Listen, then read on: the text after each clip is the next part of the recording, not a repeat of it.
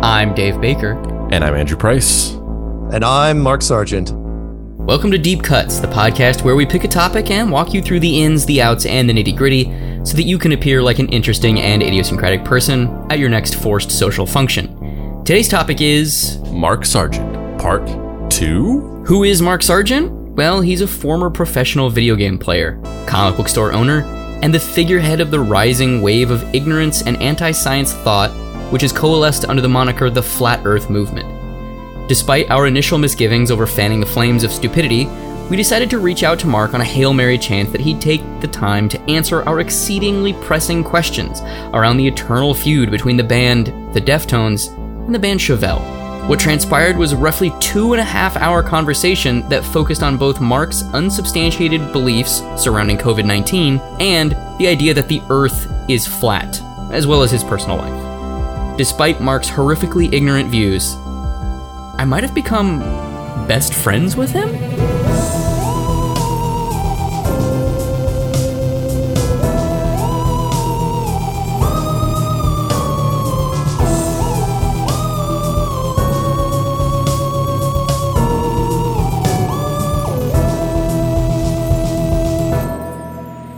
Thank you for making that. Yeah, thanks. Appreciate Oh, it. Yeah, no worries at all. I mean, why not? The end of the world's coming anyway. I look forward to discussing that more, and also that's something you could probably convince me of as we move closer and closer. Oh boy, That's not hard. yeah. It's like, are you kidding?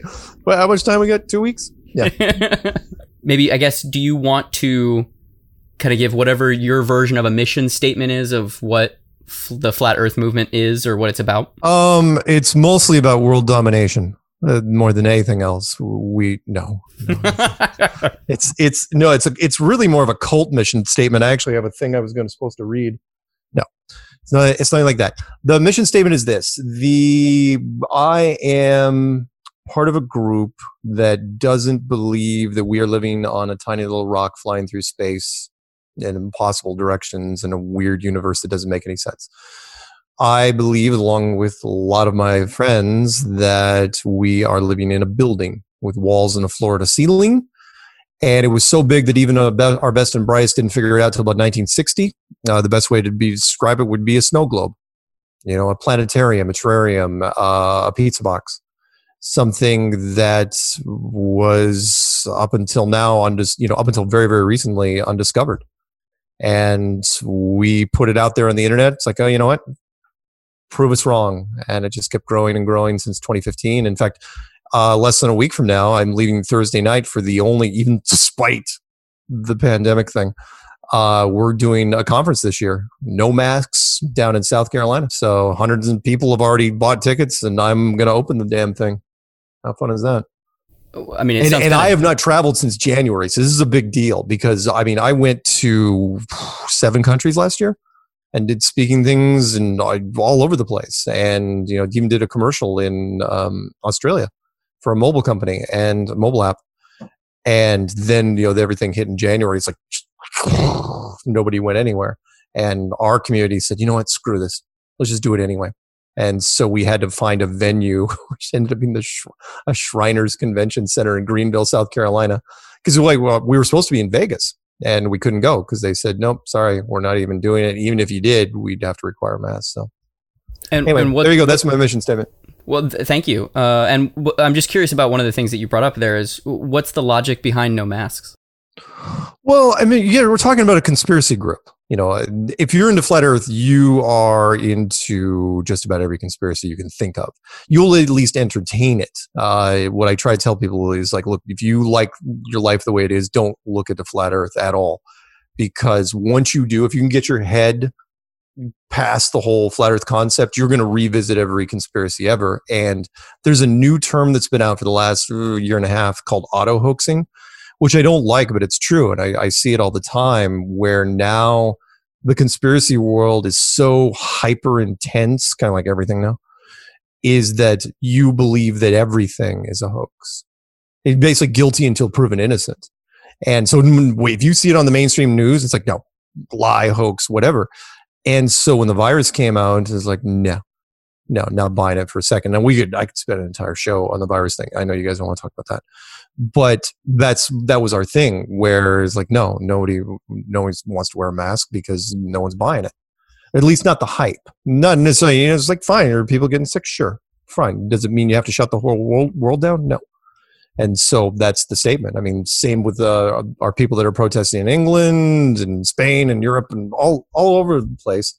That's why we're doing it. None of us would even go to this conference if there was a mask required. As a matter of fact, if people show up with masks, I almost guarantee there'll be media, which will be hilarious because we'll give them a whole bunch of crap.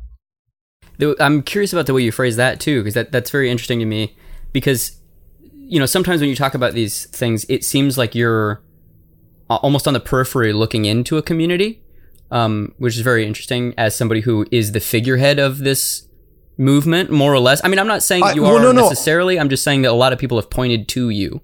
Yeah, I'm different when it comes to conspiracies because I'm more on the objective side. I don't, in fact, the way I qualify a conspiracy is very, very different from the other conspiracy world, people in the community. I mean, you go to conspiracy conferences before ours and it'd be dark whispers and everything's really sinister. And is that a black hat over there? Oh my God, it's, Men in Black.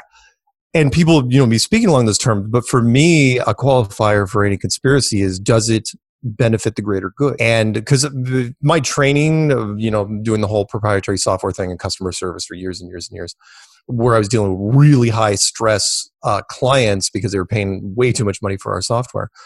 I can empathize. I could put myself in other people's shoes. It was a skill I developed over the years. And so putting myself in like the government's shoes or the powers that be, and take your pick, Illuminati, Bilderbergs, Council of Foreign Relations, Vatican, Masons, who cares? I can put myself in their shoes and say, okay, why is this conspiracy happening? Not that it's bad or good. Why is it happening? Why would you do it? And if I look at it and say, oh, yeah, I get it. I see why it's happening. If it makes sense, if the ends justify the means, then it's like, oh, okay. Yeah, I totally go along with that. Not that I approve, but I'm not going to condemn it because, like, look, they're doing it because that's their goal.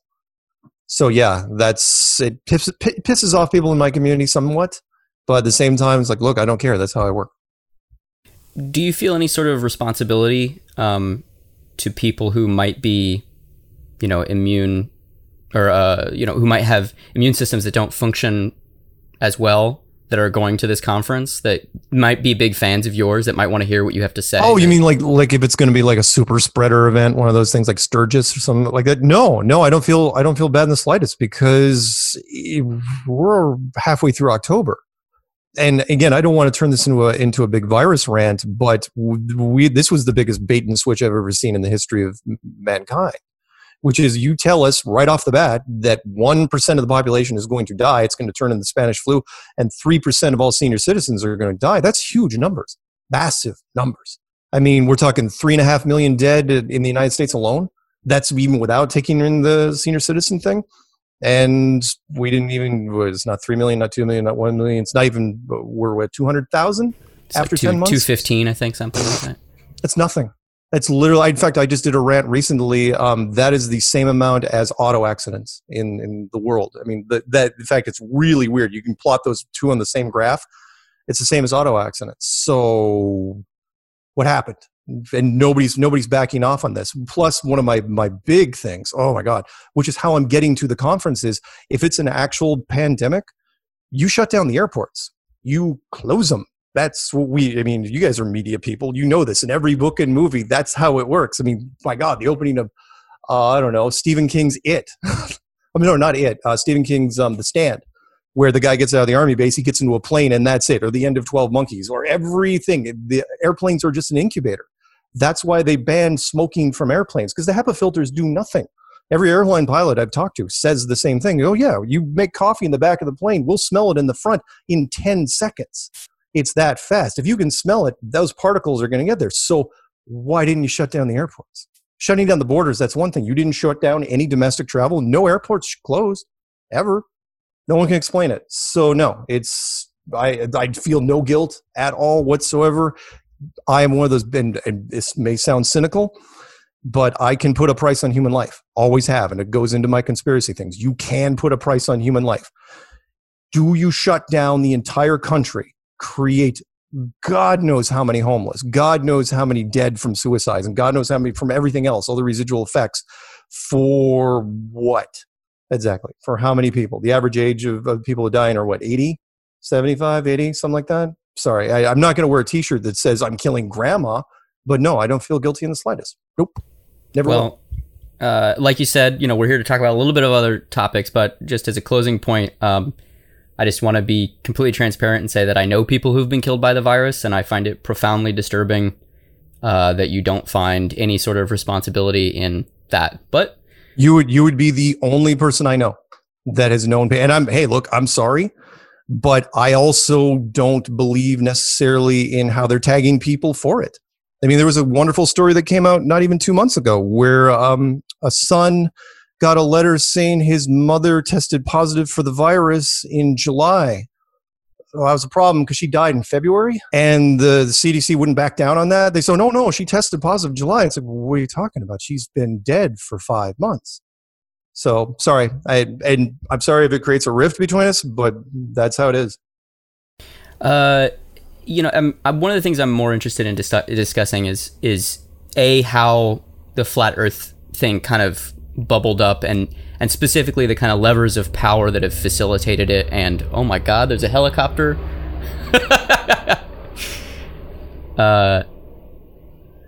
So like I was saying, I'm more interested in talking about just a little bit of. I'm curious as to your experience, because I think there's kind of fundamental differences between the way you see the world and the way I see the world, and I'm not really interested. I've watched a bunch of your interviews, and I'm personally not interested in having kind of a confrontational tete-a-tete about the kind of pseudoscience or the kind of conspiratorial side of things of your whole HD camera that can see beyond the curvature of the earth. Like those kind of points that you make that just aren't true. I'm not interested in discussing that. I'm more interested in discussing you as a person and kind of specifically what it's like to be inside that as it kind of grows, if that makes sense. Like, one of the things I'm really interested about is, Facebook has been a massive incubator, no pun intended for our previous discussion, but it's been a massive incubator for misinformation and conspiracy theories and far right ideologies. Some of which you may disagree with, some of which you might agree with, but that's not necessarily the point. The thing I'm curious about is, when you first launched your YouTube channel, were you going into those groups and posting videos? Did those groups play a part in your YouTube channel growing? How do you view those groups? What are your thoughts on that? Yeah, they did them all on their own. I've never even owned a Facebook account because I was getting stretched too thin with YouTube as it was. When I first made my stuff, I didn't even realize that and I think it was talked about in the documentary, that my stuff was being spread around by other YouTube channels and Facebook posts and wherever else was in the game. Because I made my stuff Creative Commons license. Mm-hmm. And so people were just spreading it and renaming it, and kind of, because you never know what's going to resonate with the general public. I mean, some of the biggest videos that came out on my side didn't even have Flat Earth in the title. They were titled, They Are Hiding God with the Greatest Lie Ever. They Are Hiding God with His Biggest Lie Ever. Under the Dome full documentary, which I thought was weird because they were playing off the Stephen King television series. And those are getting millions of hits. And yeah, there are people creating Facebook stuff. There's Facebook stuff with my name on them right now, and I don't go after them. It's like, yeah, fine. Go nuts. Go crazy. In fact, I encourage trolls. The trolls helped us more than anything, because producers told me this. I learned so much from field producers over the last 5 years, where they said, it doesn't matter whether you love a topic or you hate a topic, as long as you're engaged in the topic.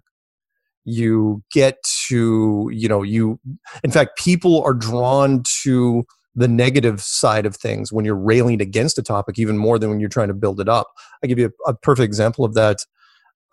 There was a celebrity, I'll tell you, I mean, it doesn't really matter now. It's been a couple of years. Kelsey Grammer was telling me, the actor, he was telling me about how he found about Flat Earth. And I go, really? How did you find about Flat Earth? He goes, Amy Adams told me about it at the Oscars. And I go, okay, how'd that happen? He goes, she hates it. She hates it so much. And I go, really? And he goes, yeah. She was She was at this Oscar party, and all these people were whispering about conspiracies and blah blah blah. And she comes in and she goes, you can put all that BS to bed. Let me tell you the crap my father's into. And she goes off on this freaking tirade against flat Earth. Well, that goes into the point. It was like, people, you want to say something nice about something, people, oh yeah, Amy likes it. But once she started doing it, it's like, wow, why does Amy hate that so much? Click, click, click, click, click, click. And then people started getting into it. So yeah, sorry, long-winded answer to, yes, people spread all this stuff on their own, and I encouraged it, positive or negative. The old saying still applies, which is even bad press is free. There's a couple things that were touched upon before in your spiel. The idea behind Flat Earth is that we're not just randomly coasting through the universe with no meaning. And you've talked about that before in other interviews that I've seen. And I found that interesting. And there's a couple other things that we talked about that I feel like they're kind of all waypoints into like a bigger idea that I kind of have. You talked about the auto hoaxing thing. And, I was curious, I kind of wonder about this about a lot of conspiracy theories, these kind of ideologies, whether it's conspiracy theories or even, whether it's like, as an example, religion and the way that people interpret religion in the Bible. There's a blurred line between, and it's disagreed upon with tons of different people. There's no one thing that's agreed upon by everybody, but there's a blurred line between what's literal interpretation and what's figurative interpretation. And, the stuff that you talked about with the tenet behind flat Earth being, this belief that we aren't just like insignificant beings floating meaninglessly through the universe. To me, that sounds very much like somebody sort of emotionally trying to make sense of their place in the universe and organize the sort of disparate aspects of their consciousness to make themselves feel that significance. And it reminds, absolutely. In fact, the parallels to religion that did not escape me. Right off the bat, there were people. In fact, the Christian community, even before I had finished the first battery of clues, the Christian community was emailing me en masse saying, you have got to address the God issue before, and which is why I finally made the clue, they are hiding God. That was straight up pressure from the Christian community, said, you have to deal with this so we know where you stand. It's like, okay, sure, why not? And you're absolutely right. In fact, at least half, probably maybe leaning towards 60% of our community are strong Christians. No question. And in fact, it was really weird because there was a Christian convention back in 2018. I didn't go because I'm not Christian enough to attend some of these things. And when they came out of it, I remember watching a thing on stage and they were all saying, and these were some pretty high profile guys saying that they've never seen a recruiting tool for the church as strong as Flat Earth. Because it reinforces the whole creation thing. Because if it was, we'll just use the snow globe thing. If it was built, in the snow globe, well, then it was built by someone. It was created by someone. And that's not much of a jump. That is a very, very small leap of faith.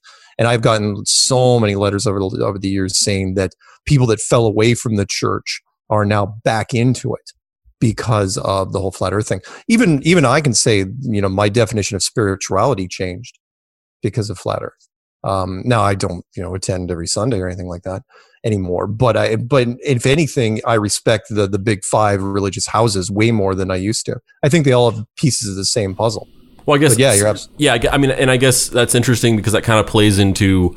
I guess what my question is on this podcast, we talk a lot about concepts like, chaos magic and people willing things into existence and people organizing their lives in ways using these sort of kayfabe structures to basically focus their emotional energy through sort of like a physical manifestation of an idea. And, like for instance, Satanism, where they don't actually literally believe in Satan. They just, their whole thing is basically believing in logic and reason. And their whole idea of worshiping Satan is just kind of like a fake thing that they use to piss people off, more or less. Or like this like trend that's happened recently where a lot of millennial women have become witches, but they don't actually literally believe in witchcraft. It's just it's a structure to format their lives to feel like they're taking control over things that they don't feel as in control about. So I guess my question is, how much do you literally believe this is literally true? And how much of this is you and these people physically manifesting No, I got the it. idea of that you are not insignificant, that you have a purpose, that there's some kind of plan for you, that you're not just like floating meaninglessly through the universe. Got it. And to answer that, I have to qualify that Flat Earth is very different from any other conspiracy. In fact, it's the only positive conspiracy I know of. Every other conspiracy's got this dark, sinister side to it. Just take your pick. There's so many out there. But with Flat Earth, to answer your percentage question, everybody in the community believes over 90% that it's literally real. And the reason is because everybody hates it. Everybody goes into, first chapter of my last book literally says, there's a qualifier here. It's like you like your life the way it is, don't look at this. Because when you do, you're going to do the same thing that everybody else does. You're going to try to disprove it.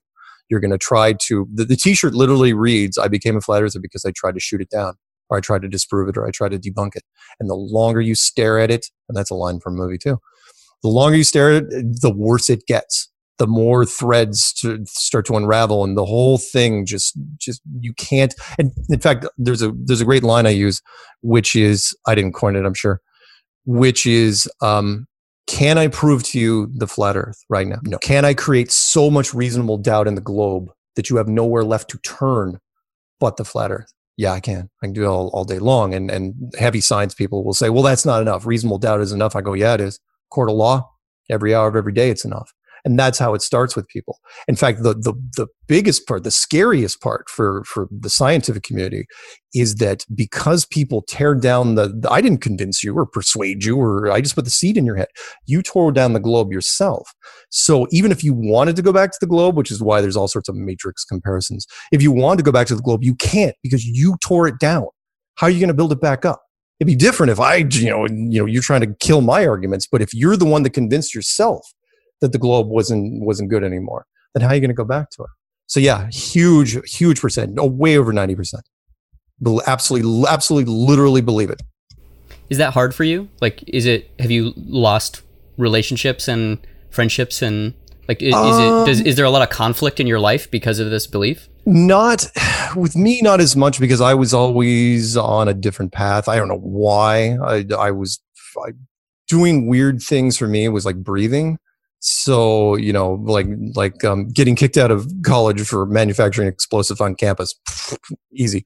Playing video games for a living, teaching proprietary software, that's not necessarily great. But getting into the flat earth stuff, that it wasn't that bad for me. I know lots of people though. Marriages have gotten torn asunder.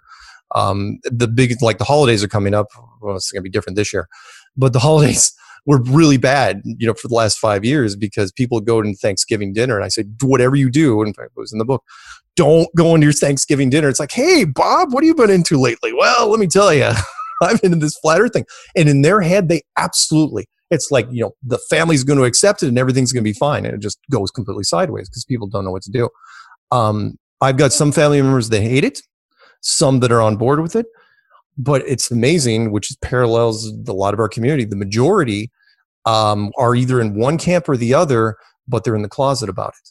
They're not going to weigh in publicly. I've got cousins that are absolutely on board, but we're not going to talk about this. Mostly because of coworkers. Friends and family you can deal with. Coworkers, you got to go to work every day, or at least you used to until this year.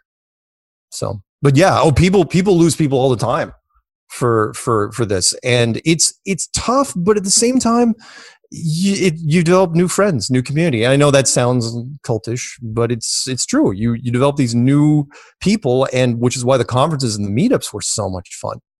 You go there and there was no judgment. It was this huge release for people. And he was like, yeah, you walked into the room and you knew full well no one was going to give you any crap unless they had a camera in their hands.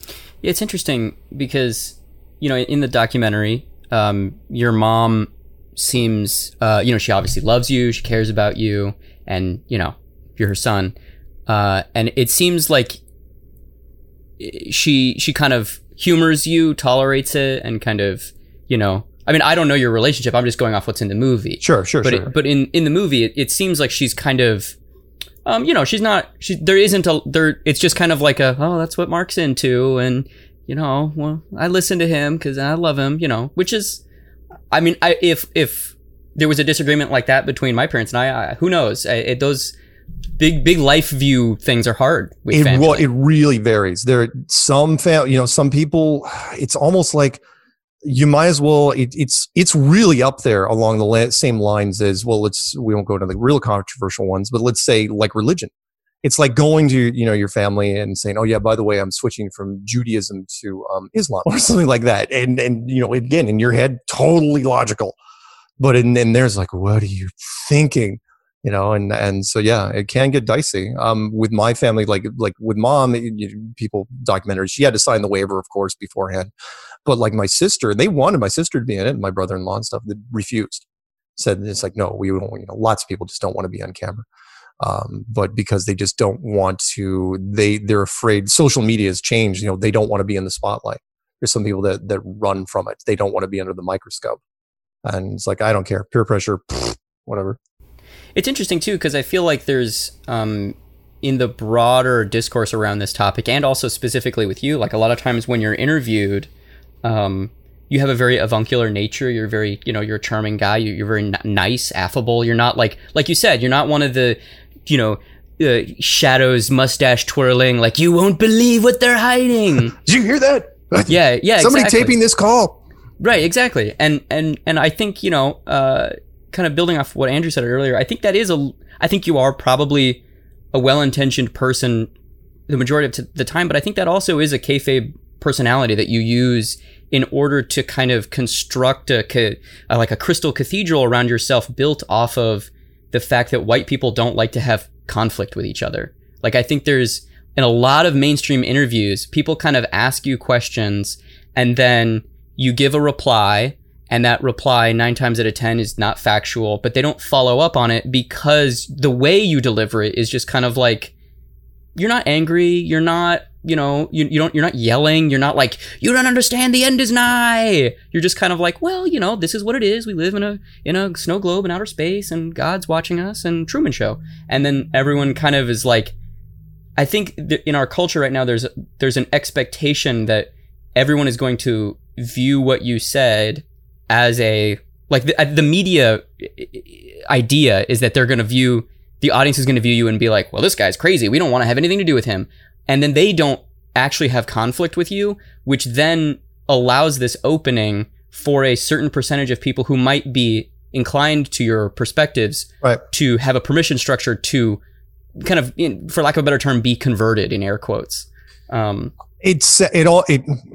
way you described it makes it sound kind of deliberate, but I can assure you it's completely accidental isn't the word. It's just the way, because I did the whole high stress support thing for as long as I did, no matter how bad the other end of that phone got, I was always, I always had to stay more calm and level-headed. And so when I was always dealing with media, it didn't matter who the media was, I treat them all the same way, which is, look, I couldn't, even if they were attacking, and some did. I mean, nowadays it's tough to get anyone to attack.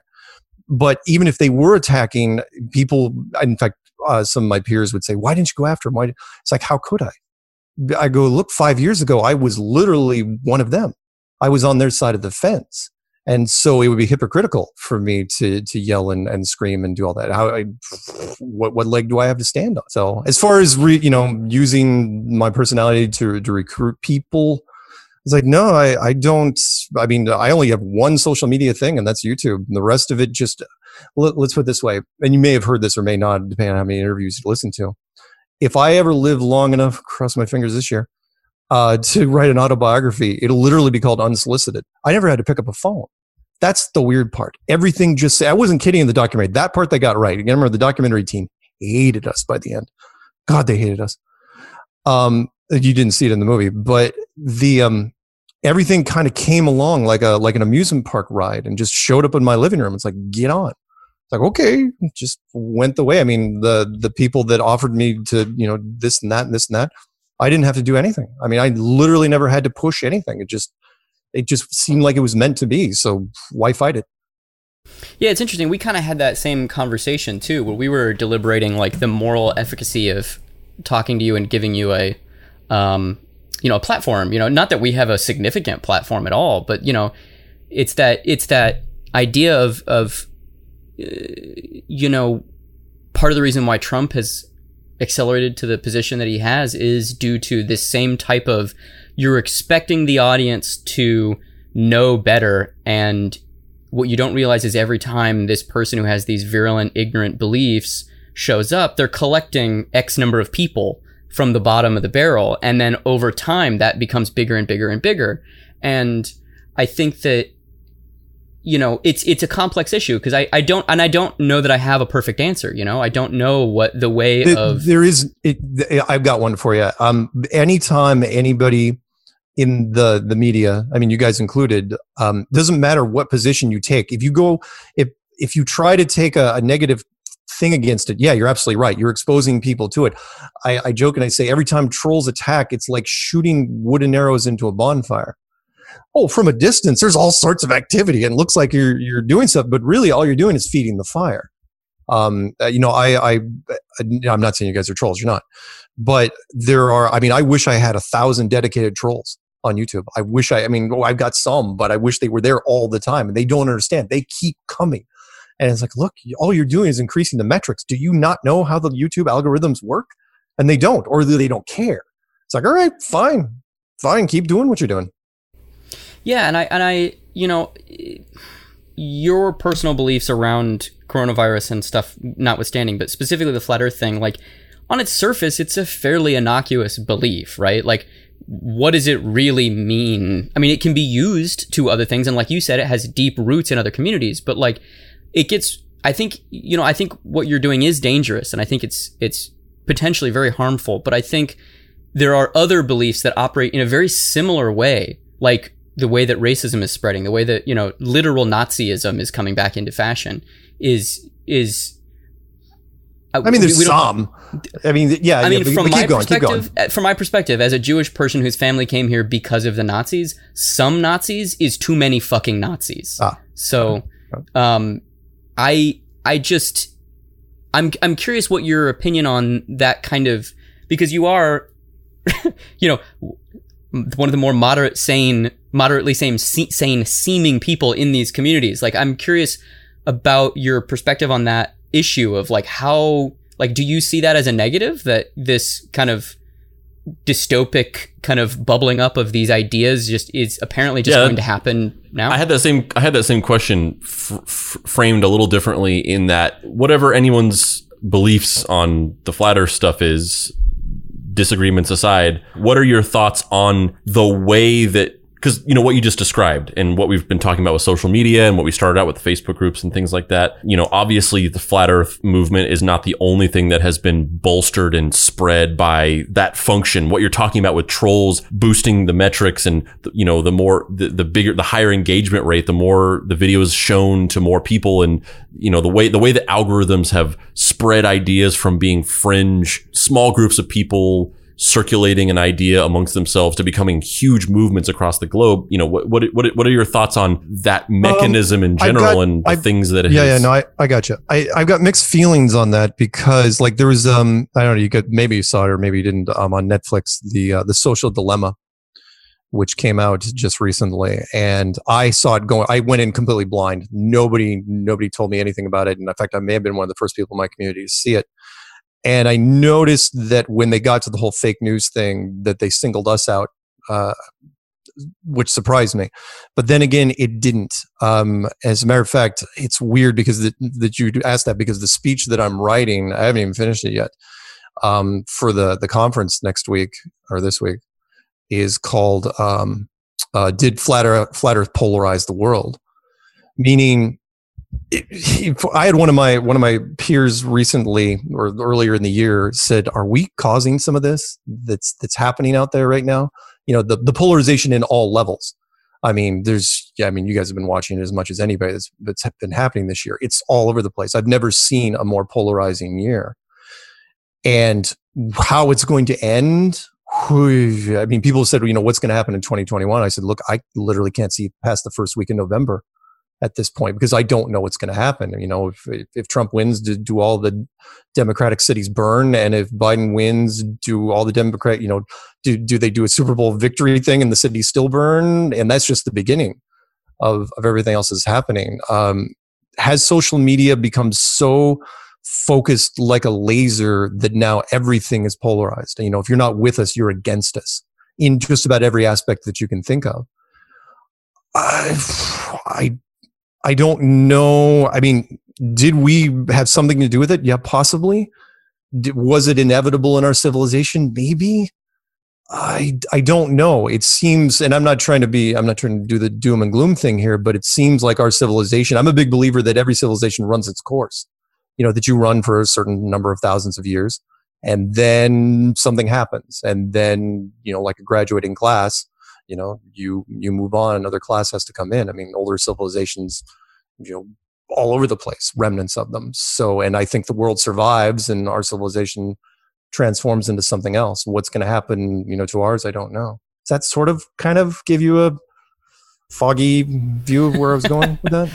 Yeah, I think so. I mean, it's interesting because there's an idea of a utopia, which is obviously this idyllic place where there's no conflict, and then there's a dystopia, which is an idea that is a future that is, you know, oppressive, and, you know, whatever the negative side of that conflict has won. And then Andrew and I have been talking a lot about this idea that we've jokingly coined Verhoeven's toupee, which is that we now live in a third thing, which is it started as a utopia that then became, or a dystopia that became self-aware and started parodying itself. And that's what it feels like. It feels like we are in a super intelligent fucking dystopia where everything is the maximalist, stupidest version of itself. Yeah. A parody of a parody. Yeah. It's so fucking weird. I agree, and I feel bad because, in one sense, because I'm a huge fan of the arts, all forms of the arts, you know, pictures, sculptures, music, dance, and literature, and those engines have been closed, basically. And so everybody's on this hyper tense, paranoid isn't even the word for it. Everybody's just on pins and needles, and they're on a trigger finger. And I don't know what to make of it. And people are freaking. We got people. I live up on a rural island right now, right up in the middle of nowhere, and there are stores that won't let you in if you wear red, not red with logos, red. Period. It's like, what? It's like, are you kidding? I mean, I've never voted in my life, so I have no skin in the game. But it's like and that's just one instance of so many different things that are happening out there. Yeah, you're right. I don't even recognize what's happening to us now. I mean, the fact that, you know, not that you guys are into the sports thing, but I don't watch NFL, but when I saw the NFL add basically a laugh track, you know, the crowd noise, I'm going, what's happening? I don't recognize this place anymore. So what's going to happen, you know, in the next coming year? I'm kind of at a loss in some ways. It's going to be interesting to watch. It's not going to be boring, that's for sure. Yeah, like the Apple News feed feature on my phone has now taken to labeling things from the New Yorker as satire, because people can't. It literally says satire : and then whatever the silly headline is, because we live in such a bizarre, fucked up time that it's not even like, you know, there are certain corners of the internet where these ignorant beliefs are fostered that typically happen because people have a very low understanding of technology, or a very, you know, some sort of lack of understanding about some area of expertise, right? But the fact that everybody now is in a situation where they can't parse reality from satire is so bizarre, which got us talking about this idea of Verhoeven's toupee, obviously named after the director Paul Verhoeven of RoboCop. And I don't know, Dave. Maybe it's Goro's toupee. Yeah, maybe it should be Goro's toupee now. The mob, I mean, up until this year, the mob didn't scare me because it was like, mob. Pff. Now the mob worries me because the mob can be like what you guys are saying. I mean, the mob can be created so quickly with so few words. I mean, the news, that's the one thing that social media has done now. And which is you can create, I mean, 6 billion smartphones in the world. Think of the narrative you can push. And even if just slivers of narratives, you've seen it weave through, you can take so many people with those waves. And I mean, they absolutely, you know, like in the rumor mills, you know, the telephone game. I mean, they get morphed and twisted to where they're absolute fact within a day of, you know, of getting from point A to point B. And they take people on all sorts of freaking rabbit holes.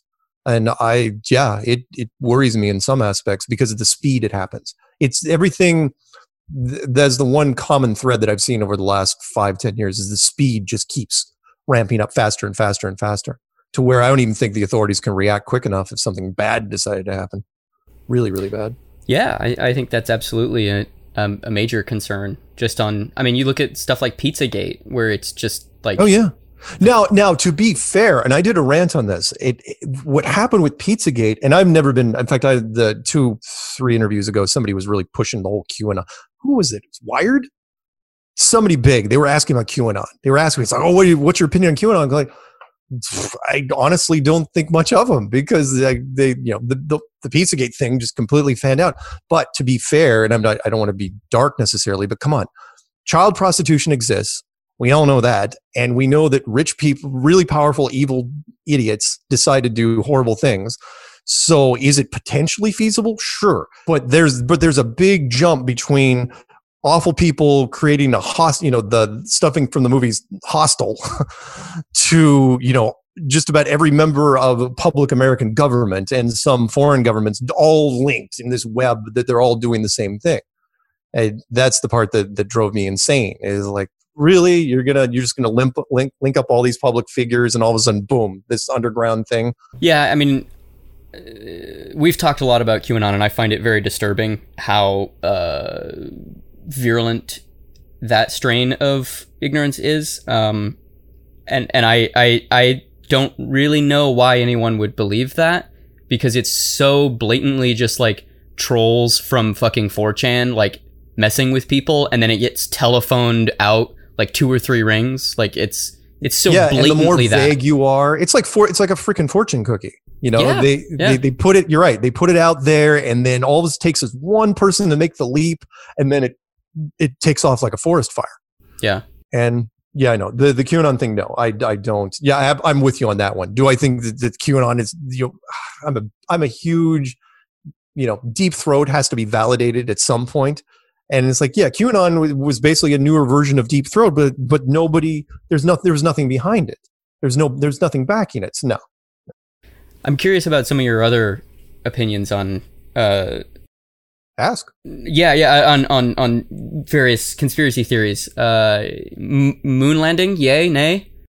Oh my God, no. I could send you. In fact, I could probably send it to you in the back channel. No. The American. There's so many. No, not even close. The American moon landing was fabricated from every space program. Fabricated from minute one. The Americans, no, never, ever went to the moon. And again, I could spend an entire episode just covering just photographs and brilliant. But to be one real quick one, look at any photo from the moon and tell me why the shadows are going in multiple directions. There's only one light source, the sun, 93 million miles away. JFK. JFK, was he assassinated by a shadowy cabal, or was it a lone gunman? Or JFK killed by a lone gunman who was in turn killed by a lone gunman, which is like a unicorn being killed by an alien at that point. No, but that's one of those greater good things for me. I was a big believer, and people don't like when I say it, that JFK had to die. And he was a long-term problem. People don't realize, like, when was he killed? He was killed in 63. I'm playing this from the government side, which is, okay, what happens in 64? He's reelected. Short of Jesus, nobody's going to beat him in 64. He's going from 64 to 68, then Bobby goes 68, 72, 72, 76. And at that point, you may have even forgiven Ted by that point. Because at the bare minimum, you're looking at 16 years of the Kennedys. And he's already a pain in the ass. Nope. Sorry. Yeah, he was not bucking this. He was not bucking the system. He was never going to be do it for that long. The last president with any power was Eisenhower. Period. Everybody else is just a puppet. Next. What is your feeling on the whole, like, David Icke lizard people running the government? You know, I used that in my clues, and I wasn't making a nod to David Icke, but I literally said in the first paragraph of my clues, I said, I've got friends that are convinced that the royal family is made up of lizard people. And then I come back at them. I say, yeah, but what about flat Earth? They go, get the hell out of here. I was like, what? How can you justify both those things? No. I mean, but to be fair, do I think that there are potentially older species that of humanity, humanoid, that survived previous cataclysms in this world? Sure. Why the hell not? I mean, there are sunken cities off of Japan, sunken cities off of India, Puma Punku, the Bosnian pyramids, the real pyramids, Bimini Road. I mean, there's all sorts of potentially older civilizations that were out there. And do I think there were survivors? Yeah, why not? Now, my only problem with the lizards is eventually, kind of like Bigfoot, they have to die. And you can't tell me, kind of like vampires, which is why I don't believe in vampires. If a lizard person died somewhere, just a random lizard person, they were found by someone, you can't tell me that you're absolutely seamless in covering all that up. So no. Nope. Hey, credit to David Icke. He's out there doing his thing, but I'm not a huge fan. I'm assuming you're not a big fan of Bigfoot then? No, but the whole cryptozoology thing has always been fascinating to me, because science is one of the things that bugs me about science is they never apologize. It's like it's always a myth until we find one, science, and then it's like, no, then it's science. So the giant panda, myth. Giant anaconda, the giant squid, which still have never gotten one of the big ones. A billy ape was found in a 6 foot 6 foot species of chimpanzee found in 2015. Took them that long to find this thing. Why? Because they were really good at hiding from people. They hate people. They just run as fast as they can. So is there possibly another primate out there that's escaping us? Sure. Why the hell not? I'll even throw in one more. I'm a big believer, I coined this one, of the Goliath cobra. I believe there's a species of snake out there that's really big and really fast and really deadly. Every once in a while, an explorer will run into it. It's like, oh, wow, let me get my notebook. That's it. It never gets to report it because it gets killed. I mean, living out in the woods in the Pacific Northwest, maybe you are Bigfoot.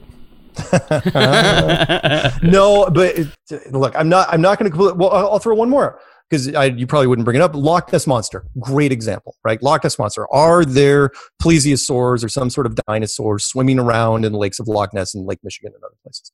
And you'd say no. It's like, why not? Well, because they've been dead for at least 100 million years. Okay, then I show you the coelacanth fish. Science hates it. Science hates me bringing up the coelacanth fish. Convinced they are absolutely all willing to bet the frickin' farm this thing was extinct for at least 70 million years. It's a rather unattractive fish with a bunch of extra, they got the fossil records of this thing. And then one was caught by the British government off of South Africa, and then one off of Madagascar and Mozambique. Then finally National Geographic started swimming around with them. The point is, it's like, okay, then I come back and say, is there anything swimming around in Loch Ness? And you'd say, well, no. And I go, really? Because the fish is right over there. And, just because you couldn't catch it doesn't mean it doesn't exist. There you go. What are your thoughts on, Aliens, Area 51, The Greys. Well, Greys, baby! The Groom Lake facility, that's not a big secret. I mean, that's a wonderful military base, and kind of like the one in Dulce, New Mexico, and others. Look, we have secret military bases. That's why they're a secret. Not a big shock there. Now, are there aliens there? Are they reverse engineering technology? Two things quick to look at. One would be, people think the greatest, in fact, we'll keep it short. The greatest UFO sighting of all, they say, was it Roswell, New Mexico? No, it was 1561 Nuremberg, Germany. Plain and simple. Full, granted it was before photographs and radio and everything, 1561, but these two giant armadas on a beautiful April sunny day, not a cloud in the sky, just started hammering on each other for a solid hour. And to where, people are eating their Schnitzengluben and toast or whatever, and they got the sketch artists and they drew the whole thing out and put it in the newspaper, but they had no scientific reference for it. They thought it was a religious event because there was no science fiction back in 1561. So, and they look for the wood carvings. It's a wonderful wiki entry. People just gloss over it and they say, oh no, it was sun dogs. It's like, really? Really? Sun dogs? No. What else? do I think again, that goes with the other thing. Do I think aliens exist? Yeah, I do, but I don't think they're from Mars and Jupiter and Venus and all that. I think they're just older versions of us. There was a British guy I was watching years ago, way before I was into Flat Earth, and he goes, if next time you get a chance, he goes, you want to see some weird stuff? It was just the end of the interview. It caught my attention. He goes, grab some night vision binoculars, start looking up at night. I'm going, ooh, that sounds like a wager. So I went on Amazon, bought some night vision binoculars, all built by the Russians. Weird. And I started looking up, and I was going, wow. It's like they live, like, a whole bunch of satellites. You're like, wow. And then they start moving in ways that they shouldn't be moving, a lot of them. And I was I was on my back in the snow in Colorado watching these things for, 3 or 4 years until I got into flat Earth. But I think they're older versions of us. Next.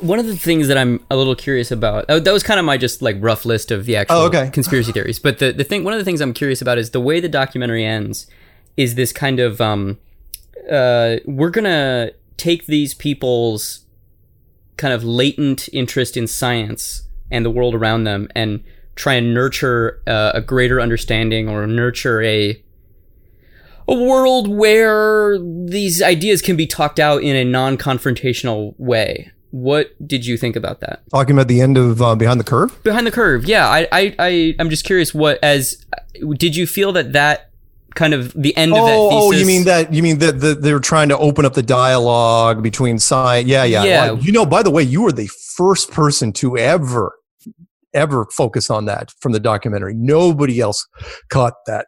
Everybody else focused on the laser thing with Jaron at the end. But you're right. They're just towards the end, they were trying to say that science, can't we all get along?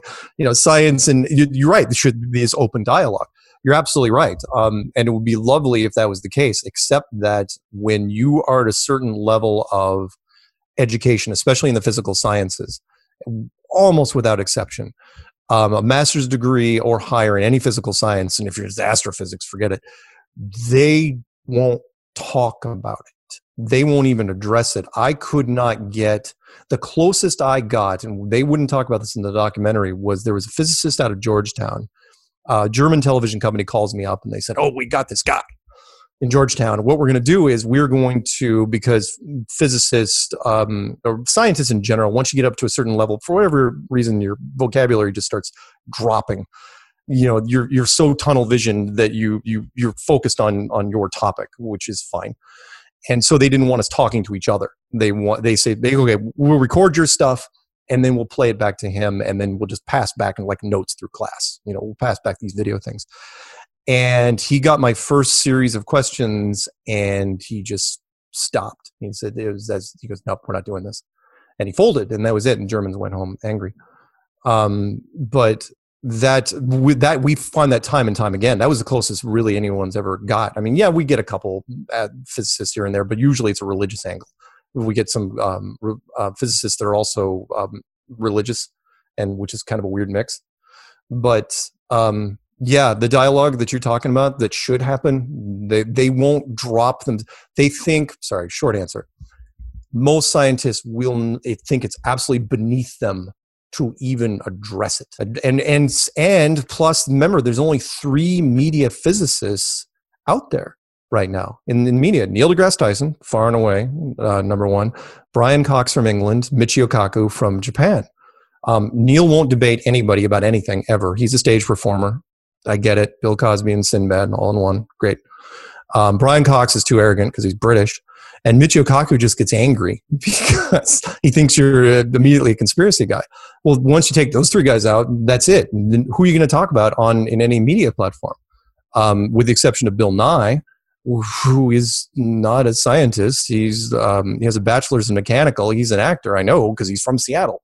I used to watch him on local television. He was on a local comedy troupe. Weren't you interviewed though by Australian TV, where they had a NASA scientist who discussed things with you? Yeah, but he wasn't one of the top. Well, yeah. Every once in a while you'll get one of those guys, like they'll put him as a reference point, but it's very, very short. Very, very, very short. That segment, I'm glad you watched that. Not a lot of people watch that one. That segment was less than 10 minutes? 12 tops? Every once in a while we'll get somebody, but they're usually on stage just to back up the talking heads. The Ron Burgundys, if they can help it. Right, yeah. So in your mind, the better way to foster that would be what? to a long form discussion, or if anything, just to it's again, I don't really have a good answer other than it's like, look, we're not here to destroy your whole, well, probably the bad way to say that. We're not a threat to you personally, so just talk to us. But again, it's so, to them, I mean, I've run into them. I mean, to them, it is offensive, especially somebody in the physical sciences, that anyone would even begin to. Why not? We're talking about flat Earth. That is the knee-jerk reaction to the whole flat Earth thing. It's ridiculous. It's stupid. Why would you ever look at something like that? And multiply that, amp that up, turn that up to 11 for anyone in the physical sciences. They just won't do it. They just won't talk to us.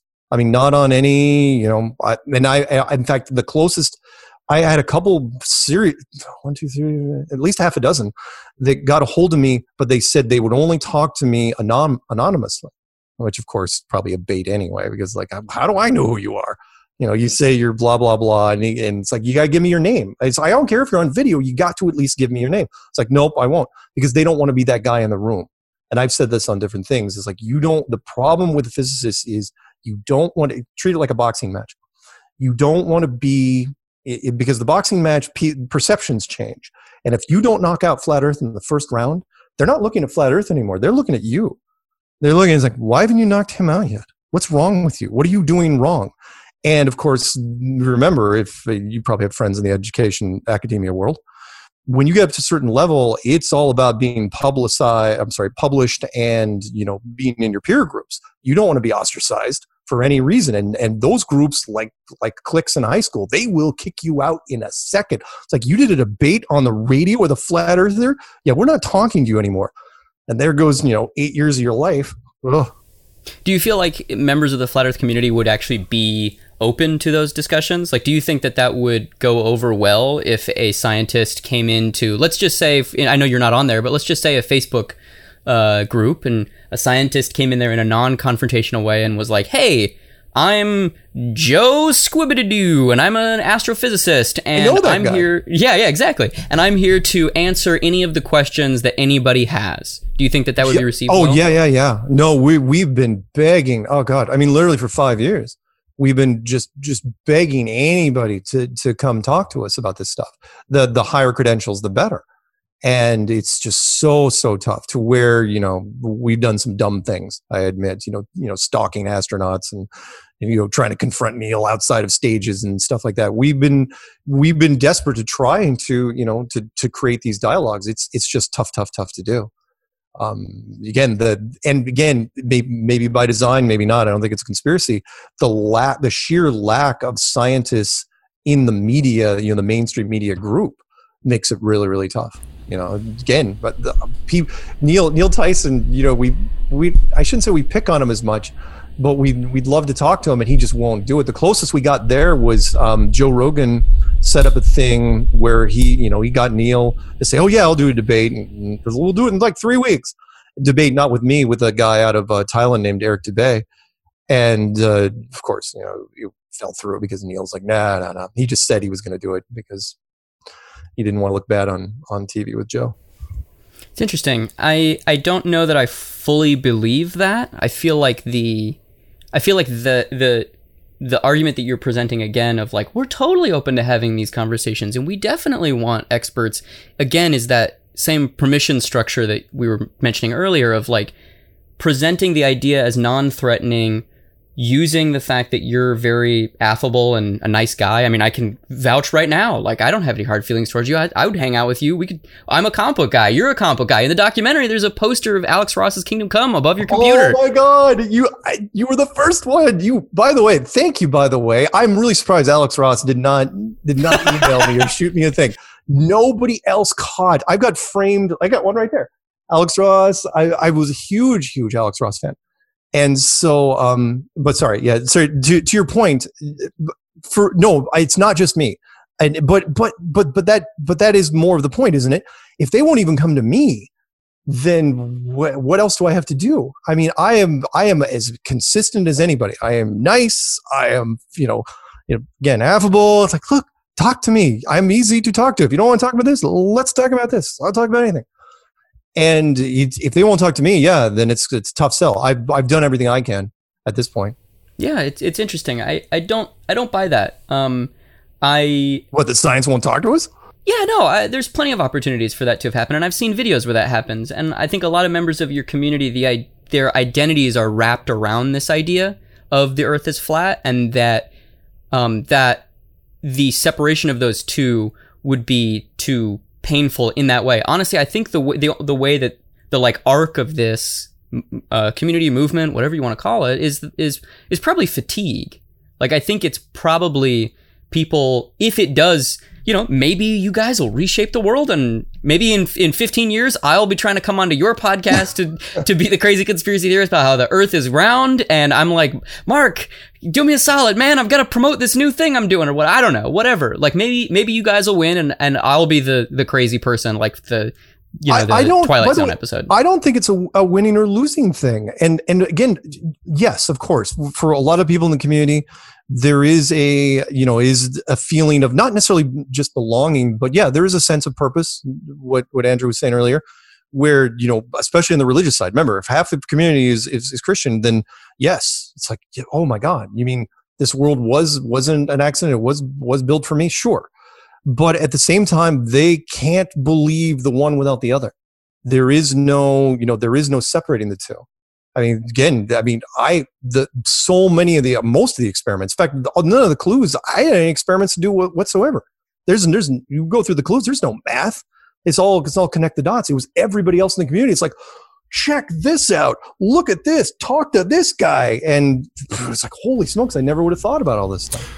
Well, I think, it's interesting that you're the way that you're talking about this, because, I feel like there's a potentially different perspective on the things that you're going through right now. I take a slightly different viewpoint on this than Dave. I don't think that it's necessarily impossible that you could get somebody in the science community to talk to you, but I actually, just listening to what you're saying and from looking around, I actually do think there's probably validity to the idea of the academic elitism of the scientific community, of essentially not wanting to validate the flat Earth movement with by having these discussions. I don't know what I necessarily think about that. I don't know if that's the right thing, if them refusing to validate is the right thing, or if it is an academic elitism that is just furthering this cycle. But either way, it's interesting to me, because an alternate read of the situation from what you're saying is, don't you feel like there's a possibility that because of that very fact, because of the fact that nobody will talk to you,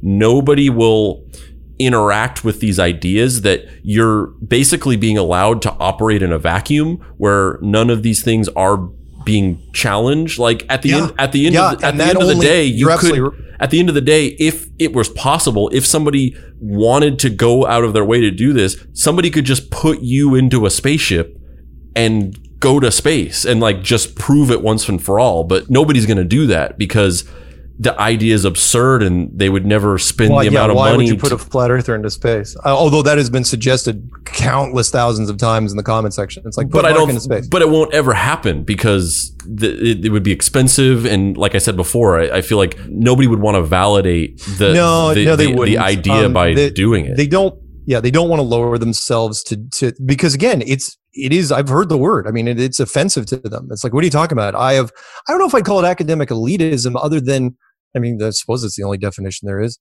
that once you get up to a certain level, it's like, what do you mean flat Earth? The thing that was, debunked to me when I was in grade school? Why would I ever talk about that? But at the same time, putting me in space thing, oh no, I had to discount that a long time ago.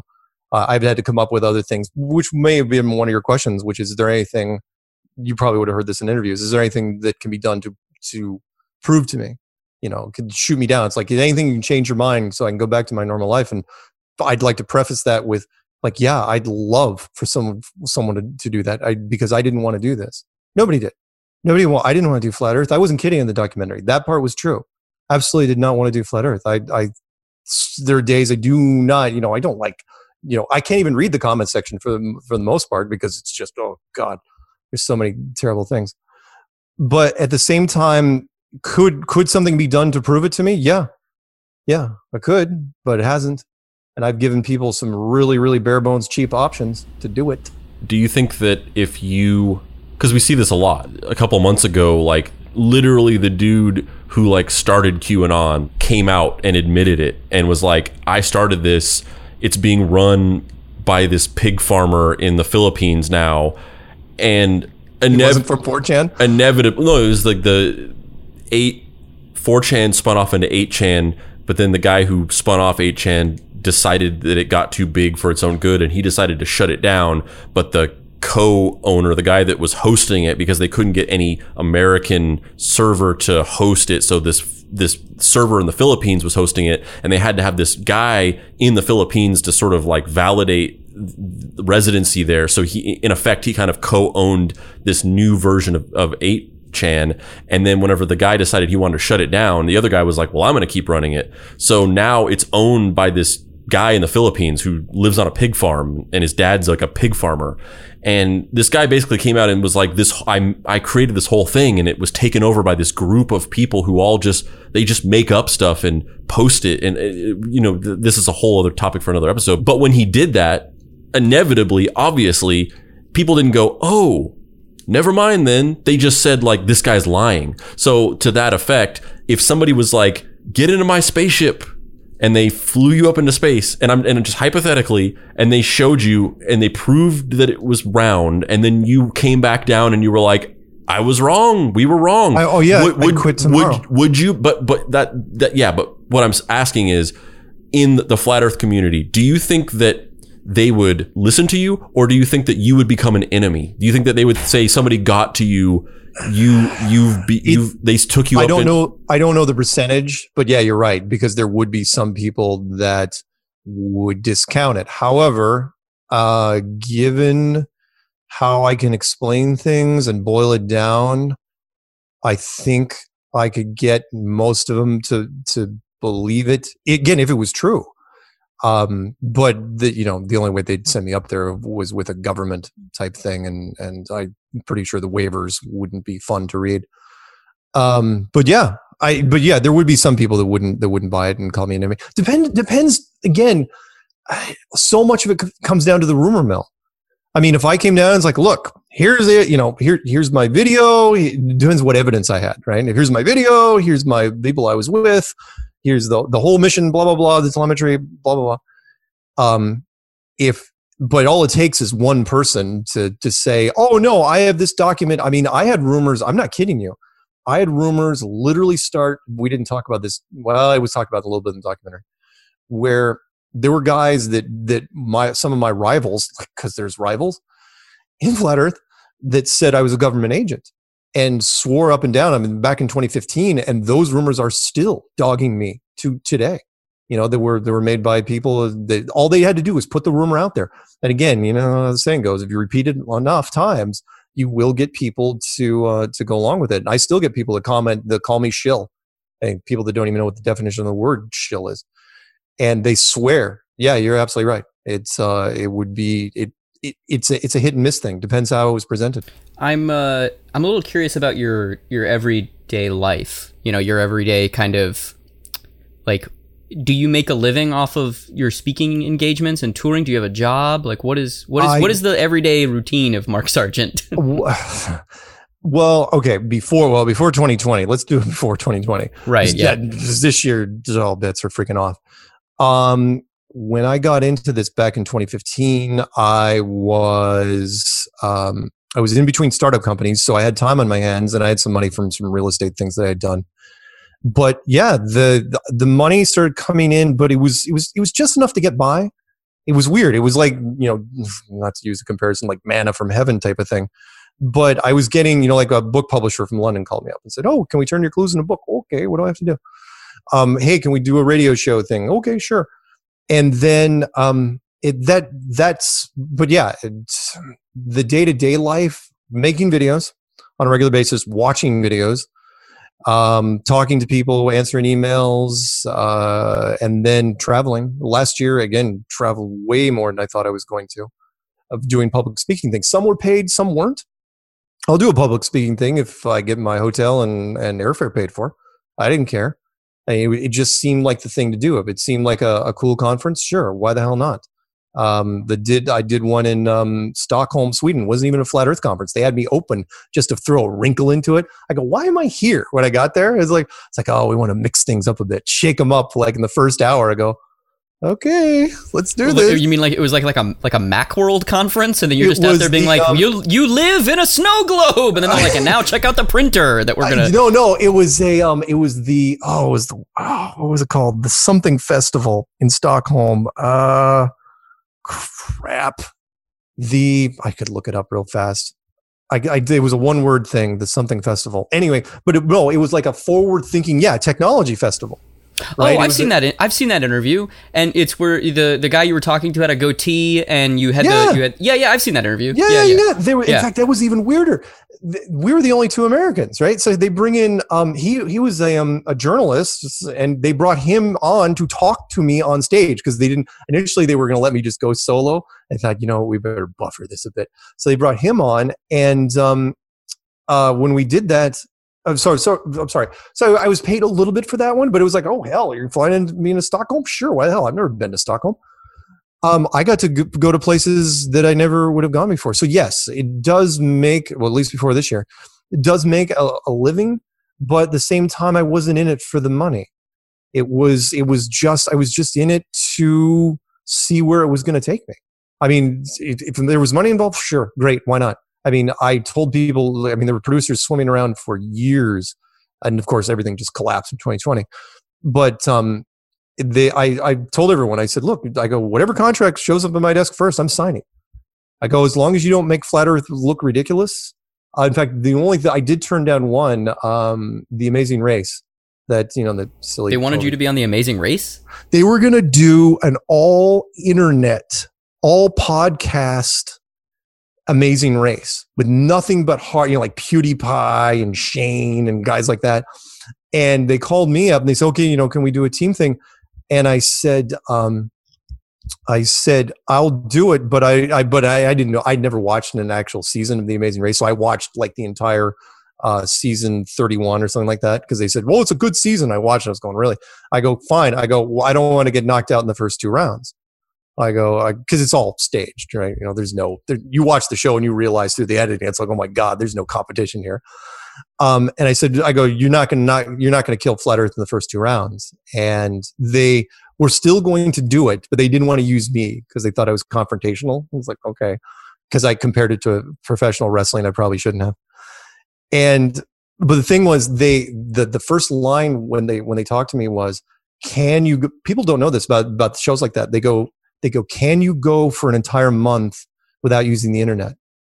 I go, what do you mean? They go, well, we shoot this whole thing and we don't want anyone showing up at the sets, the remote locations. No phones, no internet, no emails, no nothing. You are in total blackout mode. You get television and television only. And I go, well, I can be fine because I'm older. But I go, you're gonna ask Shane Dawson and PewDiePie to go off the internet for a month? Are you insane? I go, these guys make a lot of money. I go, they're going to ask for compensation. They go, yeah, we're not going to pay compensation. I go, good luck. And that whole season just collapsed. They couldn't do it. Anyway, sorry. Were you going to be a solo contestant, or was it going to be No, it was going to be me and a member of my choosing. And in the end, it was funny was I go, the guy that was built for game shows was the guy in the documentary, Nathan Thompson. The guy that did golf balls and his hammer and did mental gym. Oh my God, he's built for a freaking game show. It's going, he could just crush this show. And I said, he's the guy. And so they went with him and Matt Long, who you didn't probably see, just big jock tennis guy, ex-semi-pro tennis guy. And those are the two guys. And we were going to have a Flat Earth team. So, I mean, if you got to pick the person, Mark, why didn't you pick Patricia Steele? Patricia Steele. And by the way, thank you, for saying Patricia Steele, because that's the name she should have gone with. Oh, wait, what is... Oh, shit, I said her name, her last name wrong. No, it's fine. Her name should be Patricia Steele, but it's actually Patricia Steer. Oh, my bad. No, it's fine. No, everybody, I know, it's like, look, Steele's a better name. Patricia Steele, it's a great name. No, okay. The reason why you don't go with... No, I unfortunately had to tell... They asked about Patricia, and I go... Because they wanted a girl initially, and there was only one girl in the documentary. That was her. And I go, well, you can't use her. And they go, why? I go, because she's not really built to do things. She's built really to stand and read things. And I mean, seriously, she wilts like a freaking flower. We did a National Geographic thing down in Southern California. Granted, it was getting up around 890 or so. And she was just standing. She wasn't even doing anything. She was just standing, and she only made it a couple hours. And then she basically had to go to the car and crank up. She burned like half a tank of gas on air conditioning, sat in the car, and then they finally said, okay, just go home, go back to the hotel. So they sent her back to the hotel, and we continued on. No, she couldn't. No, she has no. How did you feel about the way that the documentary depicted your relationship with her? It was fine. I mean, they needed. I knew what they were going for. I mean, they hit all the right notes when they were doing it. It's like, oh, we got to do some sort of romance intrigue. I mean, you'd be amazed when I would go do things in meetups and public speaking things. When I'd say, okay, questions from the audience. Out of the first 5 questions, one of them was going to be about her, guaranteed. It's like, so what happened with Patricia? It's like, oh God, no. It's fine. It was fine. Patricia and I were fine, but it was never going. We were completely different people. It was a weird relationship to begin with, and was it an official? Did you guys actually date? Was it an official relationship? Oh yeah. She flew up to Seattle, and she was thinking of buying a house. She's got money, and was the whole 9 yards. We kept it secret for like a whole year, because for her, public impression was a big thing. And then we got in a fight down in Denver at the conference, the third conference. Yeah, third conference. Because Logan Paul, you know who that guy is? Oh my God, did Logan Paul steal her from you? No. Oh God, that would have been the icing on the cake. No, good Lord, no. She's got more clout. Plus, she's twice his age. Hey man, love knows no bounds, baby. I suppose, but what happened was we had this mystery celebrity guest that was going to be at the conference, and the promoter, Robbie Davidson, was told, absolutely do not tell anybody until we tell you it's okay, and we'll do some promotions, blah blah blah. And then we didn't know. We were all guessing, and we were guessing like Will Smith. We're guessing all these high level people. And then somebody comes to me 12 hours before the conference starts, like that night, and says, oh yeah, by the way, it's Logan Paul. And most of the people in our community are older than, he was like 23 or 22 at the time, and didn't even know who the hell he was. I knew who he was. I did enough internet research. It's like, I'm going, it can't be him. It freaking can't be him. I go, why? I go, he's a freaking troll. He's an internet troll. All he does is troll people. I go, he's only here to trolls. No, he's totally legit. I'm going, no, he's not. No. And just like, oh yeah, by the way, he's going to be on stage just before you, Mark. I'm just going, what the hell he is? And that was it. I left. I got in a plane and I left without telling anybody. And Patricia kind of got bent out of shape because, she does the award show, and I was the co-host for the award show. And so she got really, really mad about that. Was this a Flat Earth award show? Oh yeah. It's 4 years running now. What are they called? The Flatties? The Earthies? That's exactly what they're called. They're called the Flatties? Yeah, the Flatties. Oh yeah, for all sorts of stuff. Best video editing, best blah blah blah content, junior awards, you name it, the whole 9 yards. What is a junior flatty? Is it like something you give a kid of like? Yeah, under 18. Yeah. For what? I made a video and I'm 19 or 16 or whatever, and the Earth is flat, and then you get nominated for a flatty? Well, I mean, it's got to be a decent video, but yeah, absolutely. Has a TikTok video ever won a flatty? It who? Has a TikTok video ever won a flatty? No, because I'll be perfectly honest, I didn't even know what TikTok was until this year. So I was completely off the radar. That was off the radar for me. But anyway, so no, Patricia and I are fine, but we had our falling out stuff, and so. But the again, watching we watched the premiere together up in Toronto at the film festival, and they painted her in a soft light. I was really happy for her because they let her off the hook. They didn't torture her the way they did like other people. They didn't take stings at her the way they could have with other people, which was fine. So, but Patricia could never be on The Amazing Race. Never. Never. Sorry, Patricia, if you're listening. But she knows this. I mean, you watch The Amazing Race, like even if it's staged, you still have to run and do a few, you've got to go through quite a few gyrations. Hurdles, whatever, yeah. And it's not exactly easy. I mean, I wouldn't even be a big fan of it. So, man. I feel like I need to restate this question for the sake of semantics. So going back to the idea of the kayfabe of it, and this idea of the flat Earth movement as this sort of emotional structure for finding significance in the universe. You've talked about things, both in this interview as well as interviews that I've seen with you, and whether it's you talking about that idea of using it to find significance or uncovering the secret that we aren't just meaningless nothings floating through the universe. Here and there you say these things that almost slightly start to, at least in my interpretation, they slightly start to dog whistle at your self-awareness of certain things that you're doing and certain tactics that you're using. In one interview, you talked about the reason why people, I think it was that interview that was in Germany, where you talked about the reason why people gravitate to flat Earth. And you talked about this idea that the reason why people gravitate towards it is because it's easy to believe in this. It's easier to believe in this than it is to believe in other things. And that's a great point, which is we have created a model of the universe which is easier to explain than the solar system model. Way easier. But that sounds so, at least to me listening to that, like right now, that sounds so self-aware that you realize that you have built this following based on this sort of manipulative omission of information. You're willingly offering up that the reason why people resonate with this is because it's easier to understand. And what you said earlier, where you basically said that the reason why you got into this and the reason why you went so far down this rabbit hole was not necessarily because of money or whatever, but was because you wanted to see how far it goes.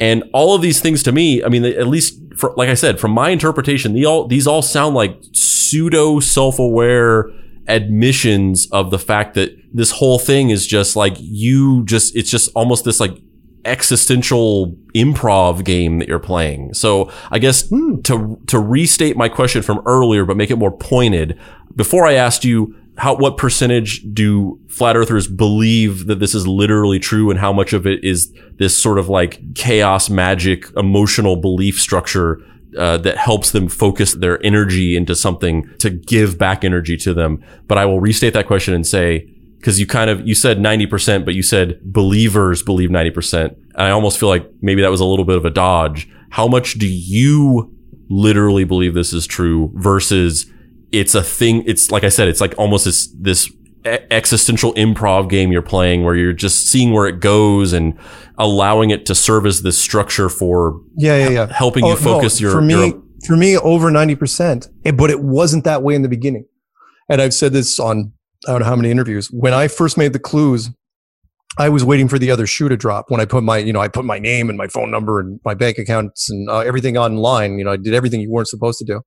And I said, okay, I can't solve this riddle anymore, which is the globe. I think it's flat.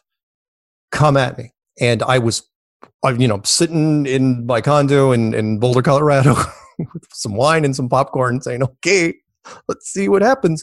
And I really expected some academic to call me up and say, okay, here's where you went wrong. You forgot to carry the two. And it's over here and you can go back to your life now. And they didn't. And so for the first 6 months, the percentage just kept going up and up and up because the people that were calling me were, especially the subject matter experts, were blowing my mind because they were throwing me ideas that I'd never even thought about. And they all kept saying the same thing, whether they were engineers or pilots or all branches of the military, all those guys, and saying, it's not crazy. Here's why. Take this little chunk of information and go with it. So by the end of 2015, I was absolutely all in. In fact, even before the end of 2015. Because I couldn't go the other way. There was nothing to go back to. Again, sort of like the Matrix or the rabbit hole you can never climb out of. Once you get into it, first paragraph of the book, I go, stop reading if you don't want to go very far, because there's a tipping point, and once you get past that, you cannot backpedal from it. And that's where I was. Now, can I be shot out of the water and disproven by something down the road, maybe, that exists? Sure, why not? But until that happens, I'm absolutely all in. Rob Skiba, one of our guys, he's a Christian Bible literalist. He was fond of saying that he was 98% confirmed, but that was only because he was holding 2% out just in case he was wrong. That way he put in his presentations, he blamed me, April 15th, 2015, the day Mark Sargent ruined my life. And he would use that, it kind of like an excuse, but people saying, oh, you're all in. No, I mean, I followed the same path that everybody else in the community did, which is they went down, they tried to destroy Flat Earth. Everybody tries to destroy it. Nobody. I mean, the quickest person I ever saw flip from the globe to flat, she was a woman in California. She was an Uber driver, and she flipped in 20 minutes. Some woman that drove one of our people to a meetup. Most people take a couple weeks. Some people take longer. I mean, I took 9 months, but by the time I got there, yeah.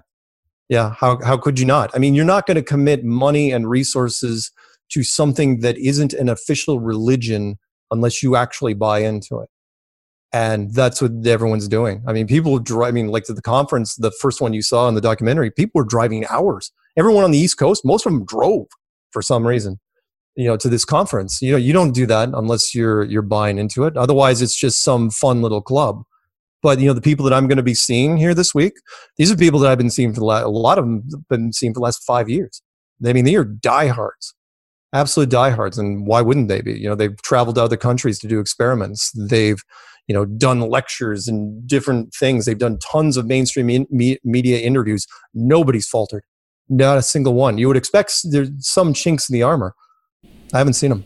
Are you not able to sort of academically correlate the two sort of established pieces of information that we've discussed? The one being this sort of romantic idea of you putting out your information on the internet and kicking back and then nobody disproving you, with this other thing we've talked about, that the academics they just refuse to talk to you for whatever reason that is up for conjecture. And we've talked about but this idea that you, like I said before, that you might just, the reason why nobody has disproven you is because you're sort of operating in this self-insulated vacuum where these people won't talk to you. The people who will talk to you aren't necessarily equipped to disprove you. Like I'm not. And not because like even that NASA guy in that interview that you did on Australian TV. Like, yeah, he worked at NASA, but I don't think anybody in this world wakes up in the morning and is like, today I'm going to have to disprove the idea that the Earth is flat, so I better come with my data. Like, I don't think anybody is ever doing that. And no. And you're right. There is a vacuum side to it, and people have called it an echo chamber many times. Yeah, absolutely. Not our fault. I mean, there's nothing else I can do to drag people into our arena. But at the same time, we will even do kind of mock things against each other, or we'll pick the best trolls we can find, people that are somewhat articulate, and see what they can do, see what arguments. The thing is, kind of like with me, I wasn't even going to put the clues out there unless I was pretty sure I could answer every follow-up question that was around it. I was that nervous about doing it. Meaning it's like, okay, what about this? What about this? What about this? And I tried to use the scientific method and come all the way full circle to when I've made the first clue. It's like kind of like when you take a test in school and you're pretty sure you aced it, pretty sure, but you're not 100% sure. You're sitting down, it's like, oh, you don't want to put the paper on the desk. That's kind of like what I did. So again, there are certain scientific, physicists could come back and try certain things, but we've already been delving into their books anyway, so we're pretty sure we know what they're going to say, if they even came at us, which even reinforces us more. So I don't know what to tell you. It's a weird situation, which I've never seen with any other conspiracy. It just keeps feeding. It's a feedback loop that doesn't seem to want to quit. Well, in a somewhat closing kind of off ramp, I'm curious if we can talk comics for a minute. Sure. What do you want to know? I'm curious, just, I guess, obviously in the documentary you had the poster of Alex Ross, the Kingdom Come splash page. I'm curious, do you read comics Like, are you a Wednesday Warrior? Do you read them casually? Do you like is Alex Ross your favorite artist? Like, what? I'm just curious. Okay, so in fact, I've got my books over there. I don't think this thing will reach. So I owned. Oh God, how should I even go into this? I started up a comic book shop in Washington way back in the late. Wait, you owned a comic book store? Yeah, it was called Digital Justice. Wasn't my name. It was my right-hand man's name. Based. We've been talking for 2 hours. I've seen so many interviews with you, and Mark, what? You owned a comic book store? Yeah. Mark, why don't you talk about this all the time? Why? Well, actually, you know what? Never mind. Don't talk about it ever, except for here. Okay. Because honestly, I don't want that to be a stereotype associated with comic book readers. But I owned a comic book store called Digital Justice. It was initially going to be, but I was always a huge comic book fan. But comic books didn't really get interesting. I was so lucky, I in the '80s, like when Dark Knight Returns first came out. Frank Miller, huge Frank Miller fan. Huge Sienkiewicz. Sienkiewicz, yeah. Still Sienkiewicz. Daredevil. Frank Miller when he did Daredevil. I should look at the books on the shelf. I loved the artwork, but then when Alex Ross came out, when he did Marvels, and then of course Kingdom Come just blew my mind. I've got everything on my shelf right now. I boiled down to the best graphic novels that I wouldn't mind reading again on a regular basis. So, I like some stories, but I like the best of the stories. I love the fact that when I was a kid in the 70s, when Frank Miller did Daredevil, that it eventually became a graphic novel in the 80s. I loved it when they said, okay, this is the stuff, to put together. But then let me throw out some other stuff real fast. I remember I was in a rut because I pretty much run out of stuff to read. And I'd read some fringe stuff. I was like, but then I called up my friend who was a huge comic book geek. And he goes, you want to look into some stuff? He goes, it'll take you down a whole other road. He goes, let's start looking into Stormwatch. I go, really? Stormwatch? So where superheroes gone wrong. The Boys, come on. The Boys doesn't even hold a candle to what Warren Ellis, whatever Warren Ellis would write. I was like, I didn't care. And then when it got into the peak for me, hit when he did, and I've got the Absolute collections over there, Planetary and the Authority. When those came out, that was it for me. It was like that was the top of the mountain because I was like, holy smokes. This is what superheroes, because I never got into, which is why The Boys was just so, it's like, oh, about time he got around to this. It's like people understand that, people are corrupted by power, and superheroes are not going to punch the bad guys and let them live and do good things. It's like truth, justice, the American way. No, none of that stuff. One of my favorite things was, you probably saw when they were talking about the Four. The fact that it was something I joked about. I shouldn't joke, but when I was talking about gods in general, your major religions. It's like, look, you got to remember the first god that shows up wins, right? Which was what the whole planetary thing was. When the Fantastic Four, which I think was a funny choice, Fantastic Four shows up first, right? And then he said, you know what? Any other superhero shows up, they're dead. We'll kill them, and we'll steal their powers, and we'll exploit the whole world. We'll basically run the world behind the scenes. Loved the entire concept because it was real. It was, it was the whole, but the parodies inside I thought was great. Trying to think of other books that are on the shelf.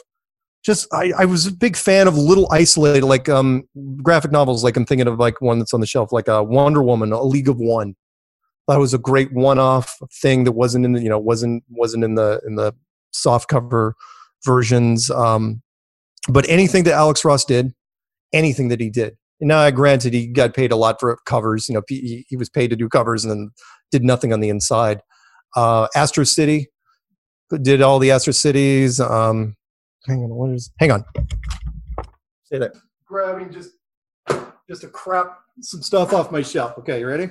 Yeah. So. And forgive me because of the dust jackets. I'm not a big fan of dust jackets. So, Batman Arkham Asylum. Yep. Yeah. Old Dirty Grant Morrison and Dave Grant McKean.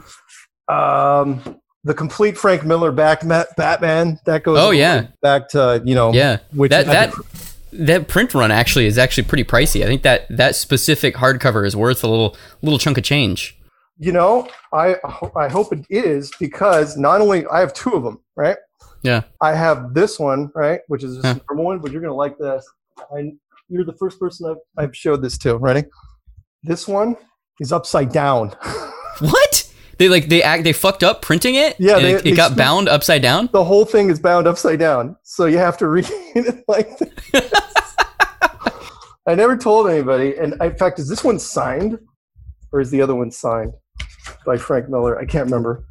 Let's see. I know when did you get it? Did you get it signed, or did you just pick it up secondhand signed? No. I took that one I got signed. It was pre-signed. No, I went down to freaking Comic-Con because I knew Frank Miller was going to be there that year, 2004, and then he didn't show up to a particular group, and I was like, damn it. Here's Wonder Woman: A League of One. I thought that was great. Mm-hmm.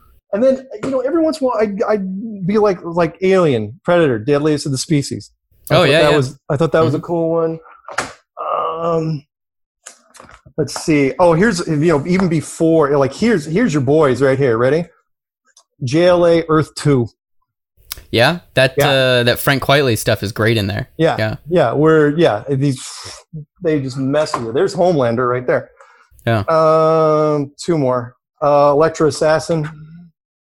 Great. Yep. Love Electro Assassin. Yeah. And then one which I've been kind of referencing recently because everything's been going on, which is Frank Miller, Give Me Liberty. Oh man, especially that first volume, first 4 issues is just amazing. A lot of people are upset or sad about Dave Gibbons's kind of quality of work that dips off later in his career. And that's the book that I always point to of watch his illustrations in Watchmen are amazing, but his illustrations in Give Me Liberty, that first volume, not the later stuff, but that first volume it's so crazy that you can see somebody just almost reckoning with their legacy on the page. He's trying to outdraw Watchmen every time he sits down, and it's so cool to read. And then of course the later stuff is it is what it is. Yeah, yeah. They had to go somewhere. It's did you have to make a sequel? But I mean, the fact the secession from the Union and everything's happening. It's going. It's wow. I go and how Martha Washington gets dipped in the toxic acid and gets her hair bleached blonde and I love that book. And then when the comic book movies came out, again, I'm old enough to remember, when Jack Nicholson Batman came out back in '89. And then I remember I was the oldest person in the room. I think I was 40 when Watchmen. I went to a midnight showing of Watchmen. When it came out, packed theater. Look behind me, everybody's 20. It's great. But and I saw the comic book movies when they came out. It's as some got it right and some lot got it wrong. By the way, for me, just because I know we're dragging this out. The whole Avengers thing when Thanos took out half of the half of the universe. Yeah, that was it. That was the end of the thing for me. It was that's it. That's it. The series is over. You don't have to do a sequel. It's over. They lost. That's because Thor screwed up. And so I remember catching the final one at a theater in New Zealand, out of all places. Packed house. I was going, yeah, I suppose. I remember all these YouTube channels saying it's not going to be a time travel movie. I was going, do you know anything about time travel? Because it's absolutely going to be a time travel movie. Whatever. So anyway, yes, comic books throughout my life, but I treated it, for me, it was kind of like movies. I challenge anybody. The best year in movies was 1999. Never the sheer volume of content didn't get any better after that. And for comic books, it's I've been waiting for friends. If you find any decent, storylines that that might pique, my interest, I don't know. But the comic book says, I've been getting creamed recently. Right. Yeah, they really have. It's interesting though, because most of the stuff you mentioned is big two superhero stuff. So you're not really interested in the indie stuff. It's pretty superhero. Yeah, it is. But again, that's just I grew up with the old school stuff. Silver Age type stuff. So, but I had friends that were into friends that were into Spawn, friends that were into Lobo. Yeah. Lobo. Yeah. Those things. I mean, I had all sorts of friends. Same thing with friends. Every one of my friends like was a huge Magic the Gathering guy. I never owned a single card, but I played in all their games because I got proxy. So it was the same thing. It's like I'd let them. I'd have people filter out the stuff for me. It's like, what's cool in comic books, and because I just didn't have the time to.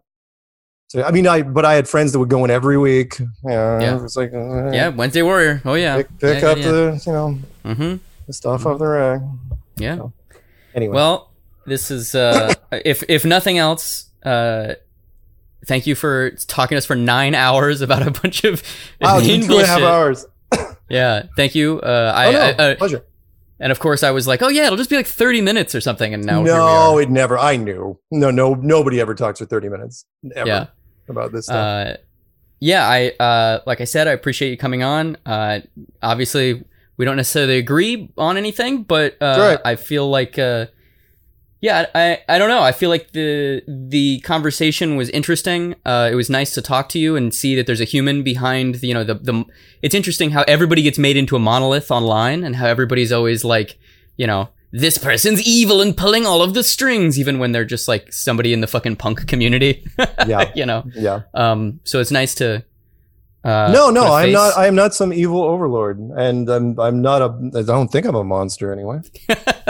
Well, I hope you wear a mask at the conference. By the way, we even have a Flat Earth comic book that just came out. Oh God, is it like a superhero thing? Is it Flat Earthman?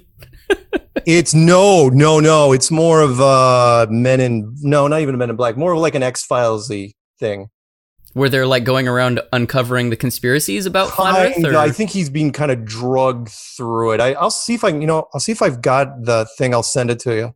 That's so funny. But the artwork's very, they steal the artwork. You could tell is stolen from a bunch of different stuff. But it's interesting. Oh my God, they stole the art? Wait, what does that mean? No, they photoshopped. No, the style. Oh. No, I mean, I'm looking at it, going, how do you pronounce it? Sienkiewicz? Sienkiewicz. Really? Yeah, it's spelled Sienkiewicz, but it's Polish, so it's pronounced Sienkiewicz. Sienkiewicz, the guy that did some of the Elektra. Yep. Yeah. Big Teeth, New Mutants. Well, okay. Right. Yeah, I had New Mutants. Yeah. Stray Toasters and yeah. Oh, sorry. One more. Last thing, real quick, would be the oh God, was it Earth X? Oh yeah, Alex Ross, Jim Kruger. Yeah, I loved the Earth X, and of course I had to take it out of its freaking plastic case because it wouldn't fit on the shelf. The big graphic novel with the stupid 3D case. Mm-hmm. But I got chills when I watched Galactus take out two of the Celestials. Yeah. Oh my God. It isn't getting more epic than that. Marvel learned something. Anyway.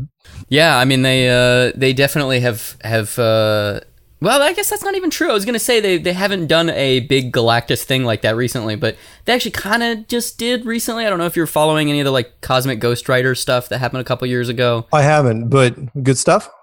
A lot of people really like it. Yeah, right. He's developed a big fan base. Basically, there's one of the heralds is a Ghost Rider, so he's a skull guy, on a cosmically powered motorcycle, and they do kind of like a lone wolf and cub thing where Cosmic Ghost Rider has to raise a reborn baby Thanos. So they're like going across the universe, having adventures and stuff. And wow.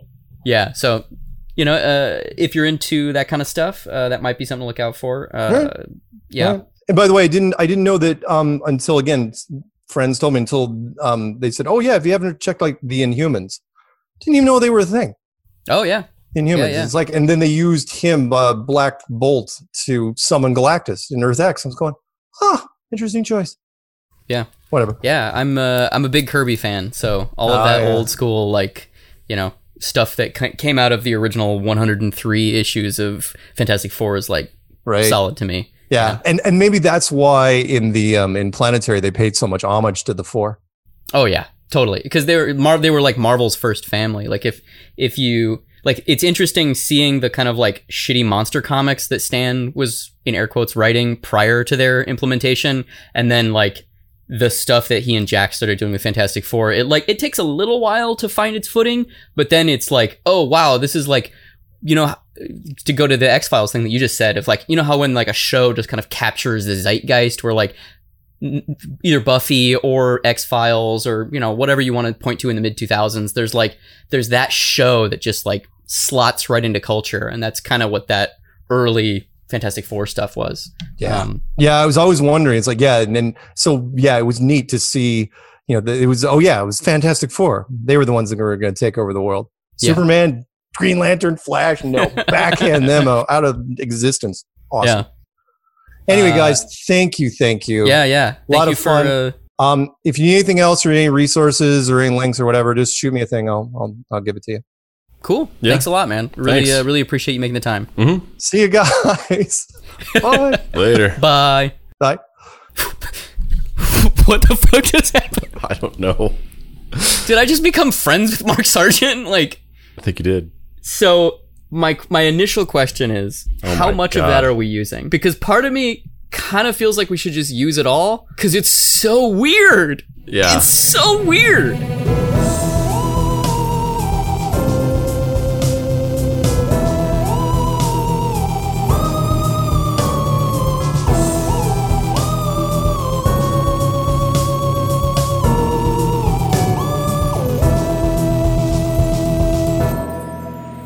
Deep Cuts is a production by Boy Genius Media. If you'd like to find this show and others like it, please visit boygeniusmedia.com or deepcutspod.com. If you want to join in on post-episode discussions, please join the Deep Cuts Podcast Facebook group. Finally, subscribe to our YouTube channel for additional video content.